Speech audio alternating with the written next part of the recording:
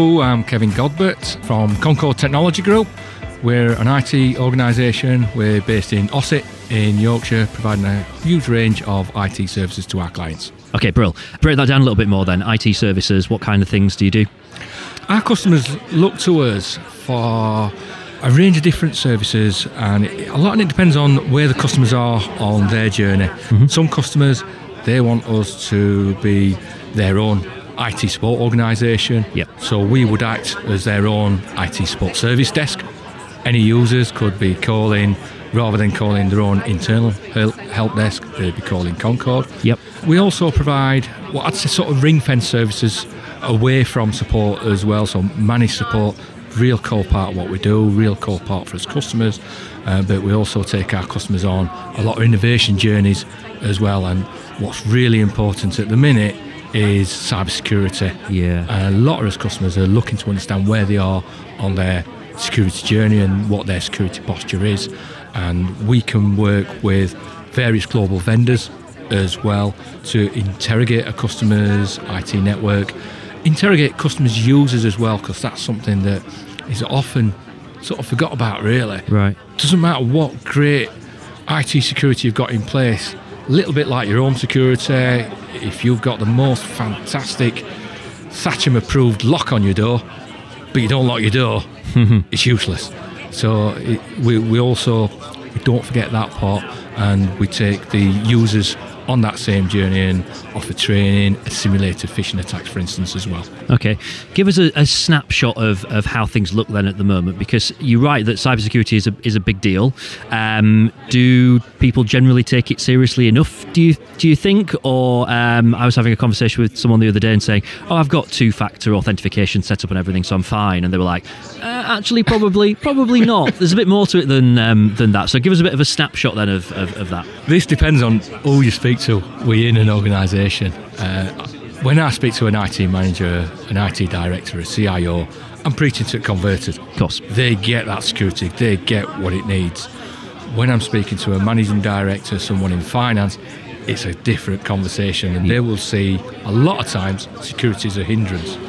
And we're trying to educate these people. The security is absolutely vital piece, and it's there to protect their business. It's not there to make things awkward for users as they're logging on, multi-factor authentication, like what you said. I'll give you an example. We've got one customer that we recently hit. An email came in, went to one of their customers asking to change the payment details for the bank.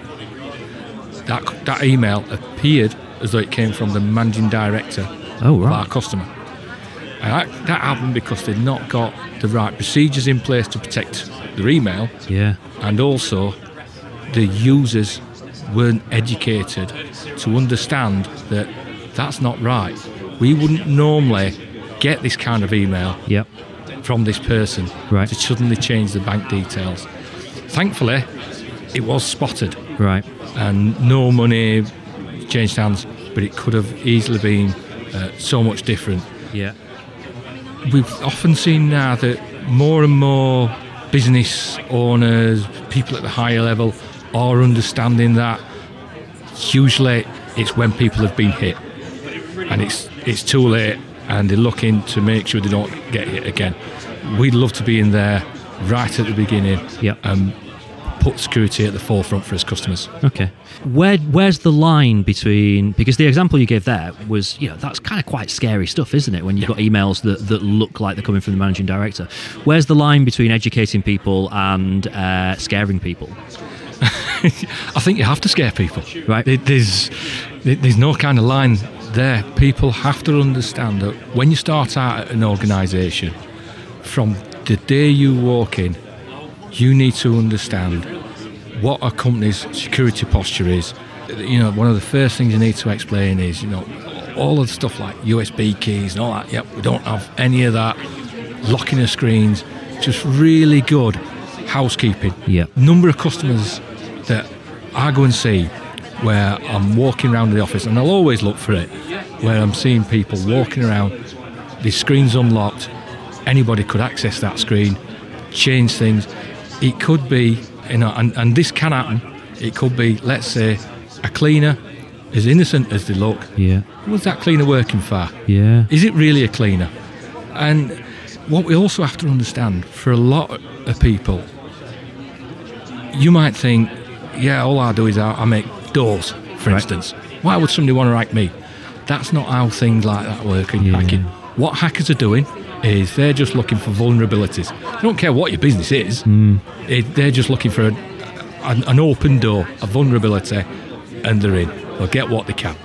And it could be perhaps a ransomware environment.